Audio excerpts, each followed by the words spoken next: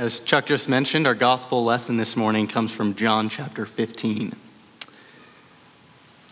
We'll be reading verses 1 through 11.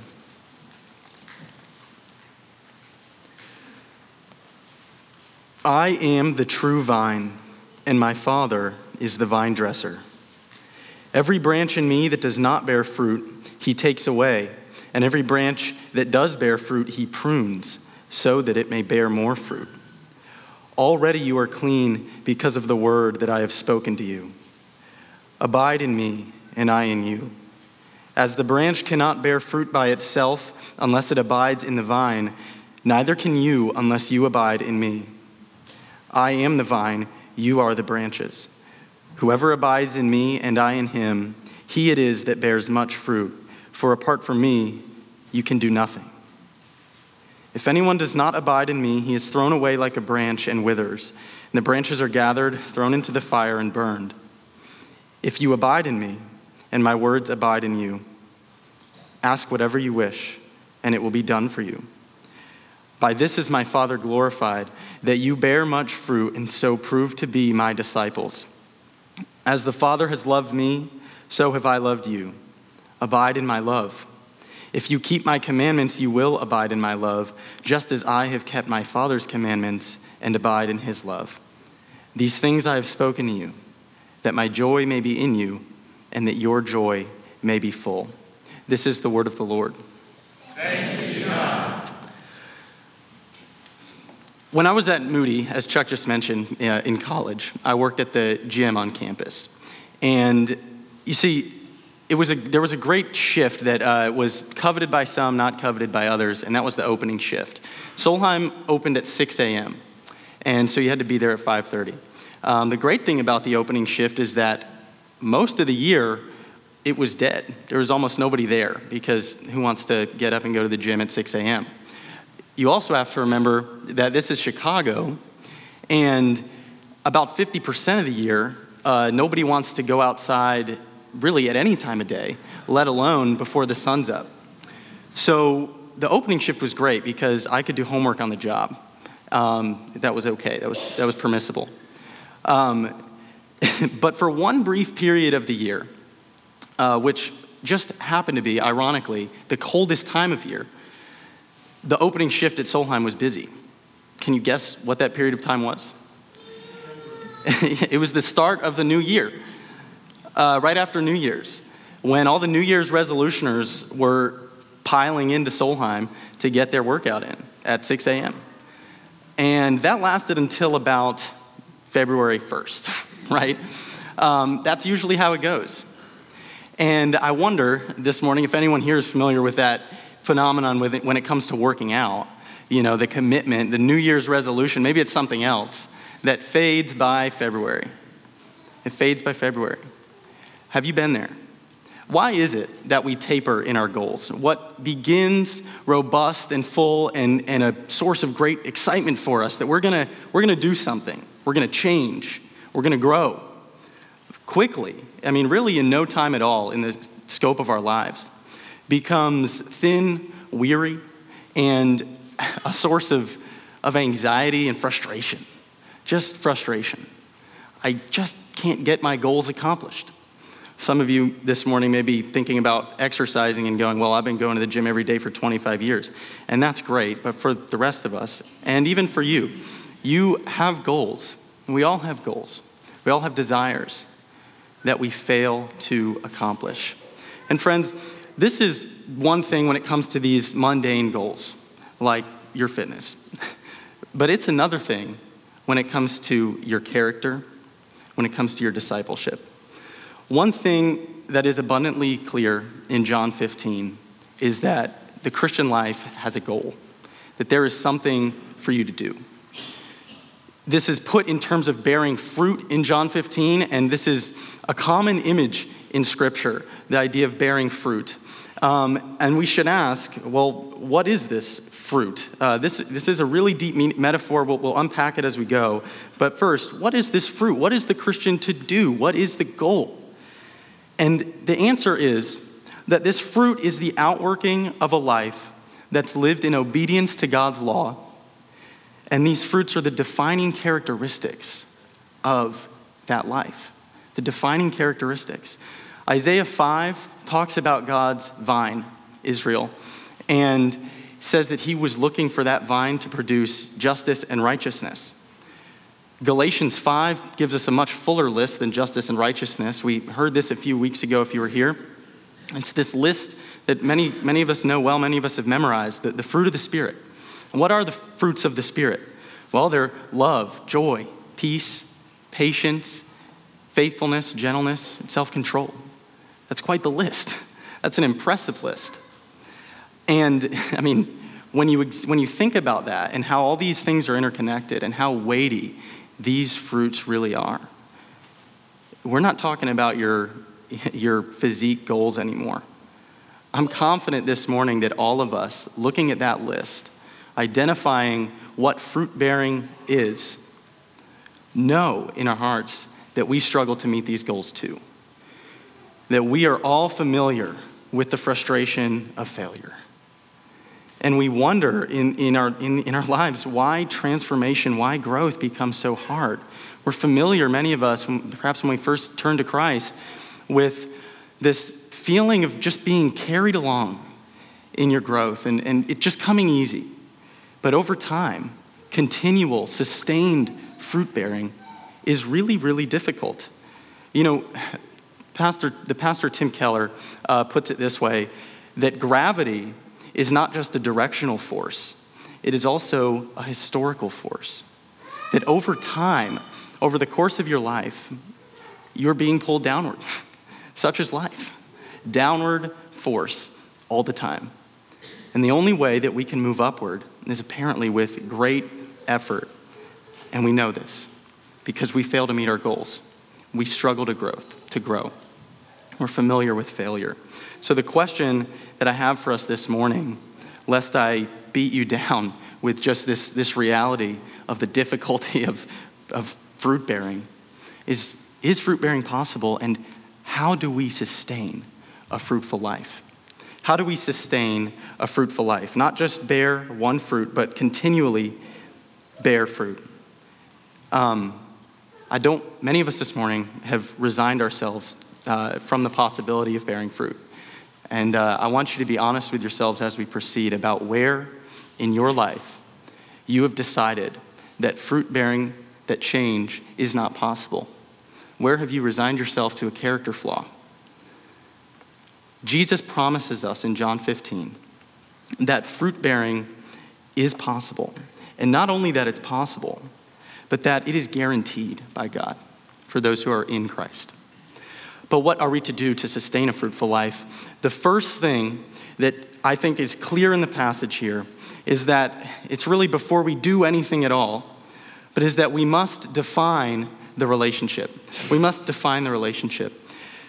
Every parent, I haven't had a host of these experiences, but especially parents with adult children, meets their child's milestones with mixed emotions. We all know this. First steps come with fear of new dangers. It's a farther height to fall than when they're crawling. The driver's license, the fear ratchets up another level for sure. And with the pride of seeing, your child maybe behind the wheel of a car, comes even greater fear. Really great fear. And a question of how often am I going to see them? How often are they going to be out? Graduation, sending off to college, deeper pride, more pride, deeper fear. First house, first job, marriage, whatever order that comes in. Deeper pride, deeper fear. Pride in these moments, in these milestones, is always mixed with anxiety and fear. And the question that I think we really ask ourselves in these moments, and I can say this as a child as well as a parent of a young child, but I know that the question we're really asking underneath is what is going to come of the relationship in light of this? What's going to happen? Things are changing. What is my relationship with my son or daughter, with my mom or dad? What's it going to be? I want to propose to you this morning that uncertain and undefined relationships pull us down. and that uncertain and undefined relationships can never be the foundation of a fruitful life. So the first thing that we need to do to proceed to sustain the fruitful Christian life is to define the relationship. You could think of it just briefly another way. Rocky soil does not yield long-lasting plants. And the relationship is that soil from which any fruit-bearing will grow. We need to define the relationship. In the dating world, this is called DTR, just so you know. We need a DTR, and John 15, as it so happens, is a DTR between Jesus and his disciples in which the relationship is defined. Jesus spells out for his disciples who are worried and anxious and fearful about what the future of this relationship is going to be, what it is. He says, this is who you are to God. This is how you relate to him. And the first thing he fills that out for us with is that this relationship is established by God. Defining the relationship, the first thing we need to do is to recognize that it's established by God. And a key to understanding this passage is that the image of the vine, I've already mentioned it, was not just a convenient horticultural image for Jesus. He wasn't asking the question, how am I going to help these guys understand what's going on? Oh, there's a vine. I'm like a vine. That's not what's going on here. You see, Jesus is drawing on a wealth of promise in the Old Testament. We heard that promise in Psalm 80 that was pronounced over Israel that they were God's vine and that he would tend to them and take care of them. But in every instance in the Old Testament where Israel is referred to as God's vine, it's their waywardness, their unruliness, their wild fruit that is emphasized, that they are not a properly fruitful vine. And there was a lot of anxiety in Jesus' day amongst the Jewish community about who the true vine really was, who had a relationship with God. And into this setting, Jesus speaks these words to about the most eccentric, odd group of 12 guys that you could have picked out of Israel in the first century. He says, I am the vine. I am the vine, and you are the branches. God has established in the sending of the Son, his vine, that we can participate in it. It's not that we grow the vine ourselves. We don't define it. We don't plant it. But God does, and he has in Jesus. He establishes it. And you know what else he says? Is that you are in because the word of Jesus, in verse 3, has washed you. Has washed you. He changes metaphors a little bit here to highlight that just as an Israelite in the Old Testament would have questions and constantly be, in some state of uncertainty about their cleanliness, there were a whole host of laws that governed that. Jesus speaks and says, you need not worry about your worthiness to enter the presence of God. He is the way into as well as the security in the relationship. He establishes it. And then the second thing that we have to understand about this relationship as we do this, as Jesus does this DTR, this defining the relationship with his disciples, is that the relationship established by God is an organic relationship of love. It's organic. It's not mechanical. In the Bible, there are many images that describe the relationship between God and us, between God and his people, but we can't take any of these images alone. And I would suggest to you that if it were not for this image, which is Paul's counterpart to saying that we are the body of Christ as well, if it were not for this image and the body of Christ image, Christianity would not be Christianity. If our relationship with God was merely as king to subjects, as teacher to disciples, then this would be something else. But our relationship to God is far deeper than that. It's not a mechanical relationship, it's an organic one. It's not a show and tell relationship, it's not a watch and learn relationship. It's not an employee-employer relationship. It is fundamentally characterized by mutual indwelling, that Jesus indwells us and we indwell him. We are united to him as a branch is united to its vine. Jesus does not just influence us, he enters us. It's an organic relationship. And it's an organic relationship fundamentally characterized by love. In verse 9, if you look there, Jesus says, he defines the thing that that defines this relationship in this way. As the Father has loved me, so have I loved you. This organic relationship is filled with the love that the Father has eternally had for the Son. We participate in that. What's true of Jesus is true of you here, that you are loved by God. Jesus knows no other than the deep, deep love of God, and he shares that with you. He shares with you the love of a Father. So we have a relationship established by God, and we have an organic, loving relationship. You cannot bear fruit apart from a properly defined relationship. And again, an uncertain, unsteady relationship cannot yield a fruitful life. So the first thing we must do is define the relationship, and Jesus does that for us. Thanks be to God. He has brought us into this intimate, organic relationship, and this changes us. But I think many of us this morning would still, upon hearing this, be feeling the tension of fruitlessness in our lives, wondering, okay, that sounds awesome, that sounds beautiful, but why do I still struggle to bear fruit? What does Jesus want me to do? The marriage vows have been taken. I understand what it is to be married. You could think of it this way. But what am I to do now? How is my marriage to proceed? What does he command us to do? And he does still tell us that the fruitful life is not only possible but guaranteed if we do these two things. The first thing is that we remain in the vine. Simple. It's the only command in the passage. Remain in the vine. You know, a lot of times we treat bear fruit as the commandment here. For those of you who are familiar with this passage, bear fruit is actually not the commandment. There's a logic to this passage that goes through abiding to bearing fruit. But abide is the commandment. We abide. Why do we abide? Well, we abide because we can't bear fruit on our own. In verses 4 and 5, Jesus says, gives the commandment, abide in me, and I in you. And that's just a promise there. I in you.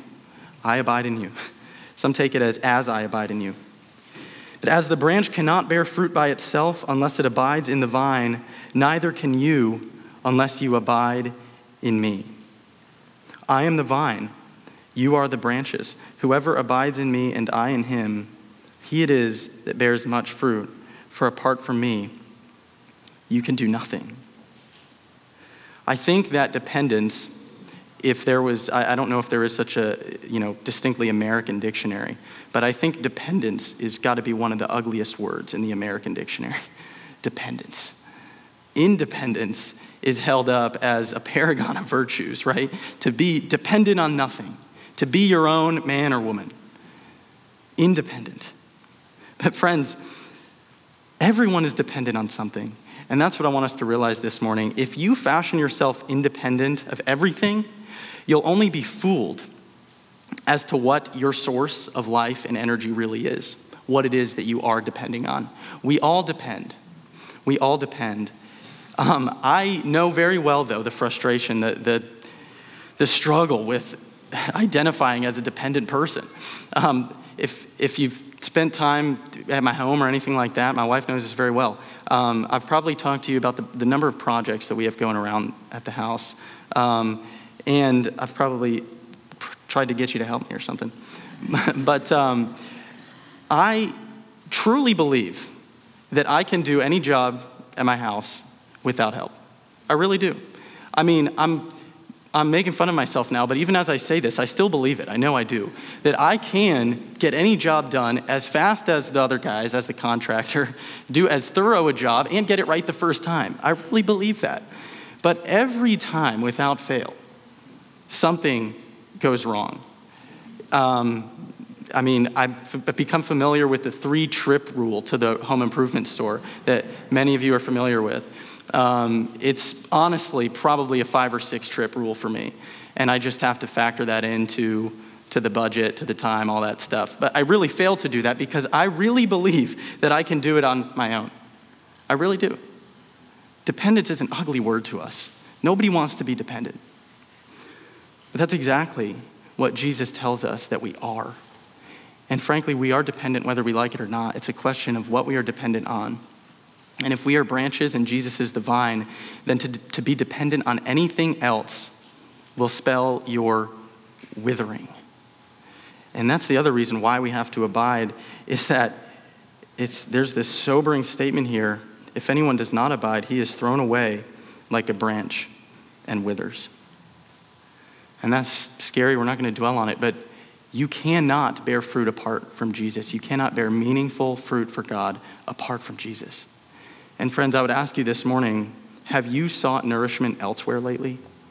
What are your alternative vines? What do you think defines your relationship to God and defines your ability to bear fruit? The impact that you might make on others. What makes you a good and worthy person? What do you derive the source and energy for that from? What else is it? I promise that nothing else can sustain you. And Jesus is not being harsh here when he says, abide in me. He's not being selfish. It's for our good. And at the end of the passage, he says, I have spoken these things to you so that my joy may be in you and that your joy may be complete. It will be all our joy to abide in Jesus. There's also a question of how we abide, and if remaining in the vine is this second piece after defining the relationship of how we can sustain a fruitful Christian life, I think most of us are still wondering how that happens. And if we read the passage closely, I think Jesus gives us two ways that we abide or remain in Jesus. What does that look like? How do we do it? And the first thing he says is that we need to digest his words. We need to digest his words. And in so doing, we need his desires to become our desires. You know, in verse 3, it said, his word is what cleanses us. And it's also, we find, what trains us to know what we really need. We are, frankly, like young children who will cry for food but don't know how to feed themselves. That's us apart from Jesus.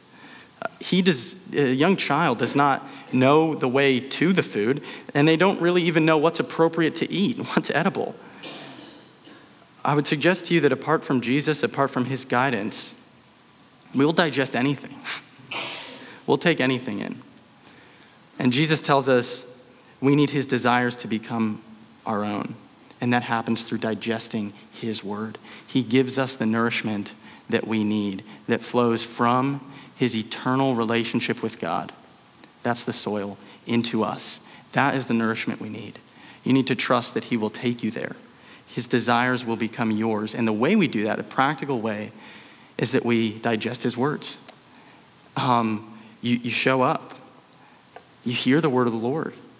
I mean, it's a blessing and a curse because we often misunderstand, but we have access to scripture that's unprecedented in the history of the world. And if Jesus is telling us that to sustain a fruitful life, to see real change, real growth, that you need to digest his words, then what are we waiting on? Why are we so distracted by so much else? We live in a media just infested culture. There's so much to digest.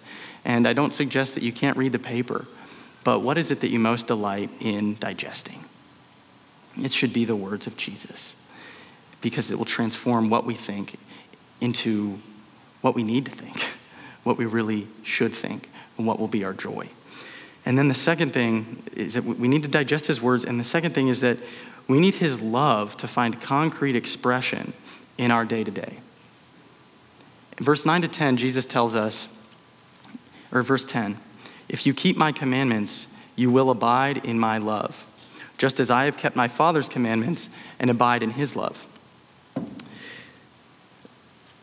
It sounds on first reading like Jesus is saying, if you keep my commandments, I'll love you. That's not what he's saying. What Jesus is saying here is that my commandments are the expression of my love. He knows what is good for us. He knows what we need, so he commands us. And true love cannot just flat out deny the commandments of another and decide to go our own way, to come up with our own system of commandments, even if we couch them in terms, in Christian terms, in Bible terms, whatever. But obedience is another ugly word for us, frankly. We really only talk about it as a good thing for children and dogs. But obedience is how we express our love to Christ and how we are reassured of his love for us. True love yearns for the realization of the other's deepest longings. To not obey someone that you love is either to critique them or simply to care less about what they want than what you do, or both. Most often it's both. But since the first rationale here of, we don't obey because we critique, since that's off the table, since Jesus is speaking, what is it that you care about more than the commandments of Jesus? What is pulling you elsewhere? This is tied to what your alternative vines are. But friends, I assure you, keeping the commandments of Jesus will keep you close to his love. And in keeping these commandments, our fruit is born. Our fruit is born. So we digest his words and we keep his commandments. His love finds practical expression in our lives through keeping his commandments. And then there's this other thing in the passage that is a word of comfort for weary souls this morning.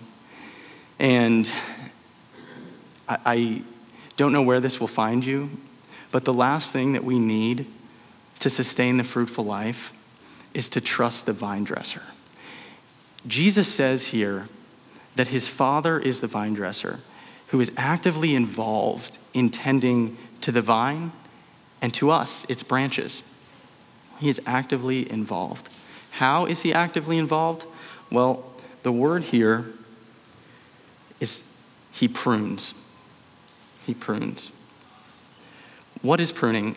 Well, it's not filled out entirely in this passage, but I would suggest to you that pruning happens through two things: the conviction of sin and suffering in our lives.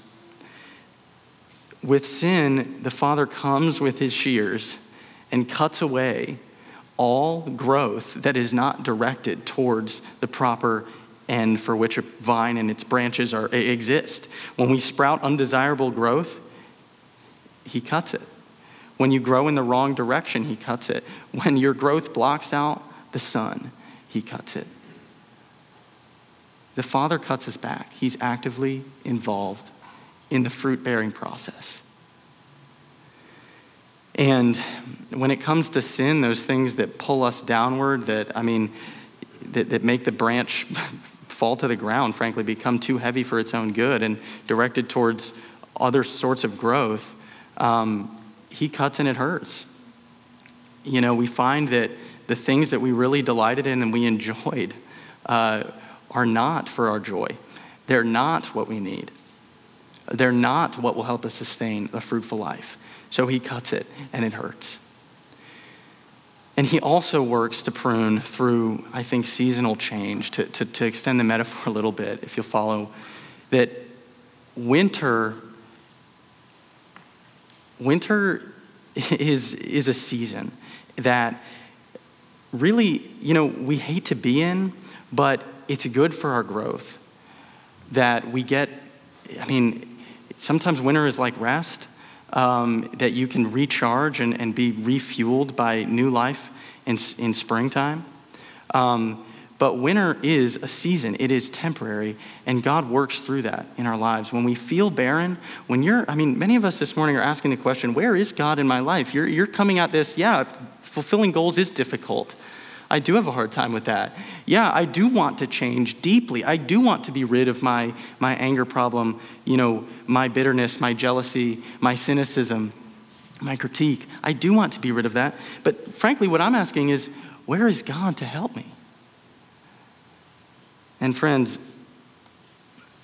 cutting hurts, but it helps. And winter is a season.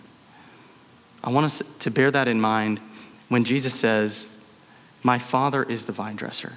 If you are tapped into the vine itself, the Son of God, who exists eternally with the Father, who knows his love, who has it in him, then God will take deep concern for your well-being. Deep concern. When you lose someone, when you lose a job, God is pruning you. Because God's vine is tied to God's glory. In verse 8, Jesus said that in this my Father is glorified, that you bear much fruit and so prove to be my disciples. God puts himself on the line, and how different is a relationship when you know that the other person is for you and with you at the stake of their own reputation. God's glory is tied to the health of the vine. He is committed to it. Friends, one thing we know is that God is committed to his glory. We can be sure of that. So trust the vine dresser, that he is working for your growth and for your health as you abide in Jesus, as the love of God flows through you. Define the relationship properly, abide in him, and trust the vine dresser. He is surely committed to the health and growth of the vine. Let's pray. Father, this morning, you know our need for your word more than we do. You know our need for pruning and shaping more than we do. And so we trust you. Lord, in my own life and in all of our lives, would you help us to see yourself at work? Lord, help us to remember what the relationship is, how intimate you are with us, that you are in us, that you sustain us, that you supply our energy, that you nourish us. Lord, we trust you this morning and ask for more grace, that we would continue to bear fruit. In Jesus' name, amen.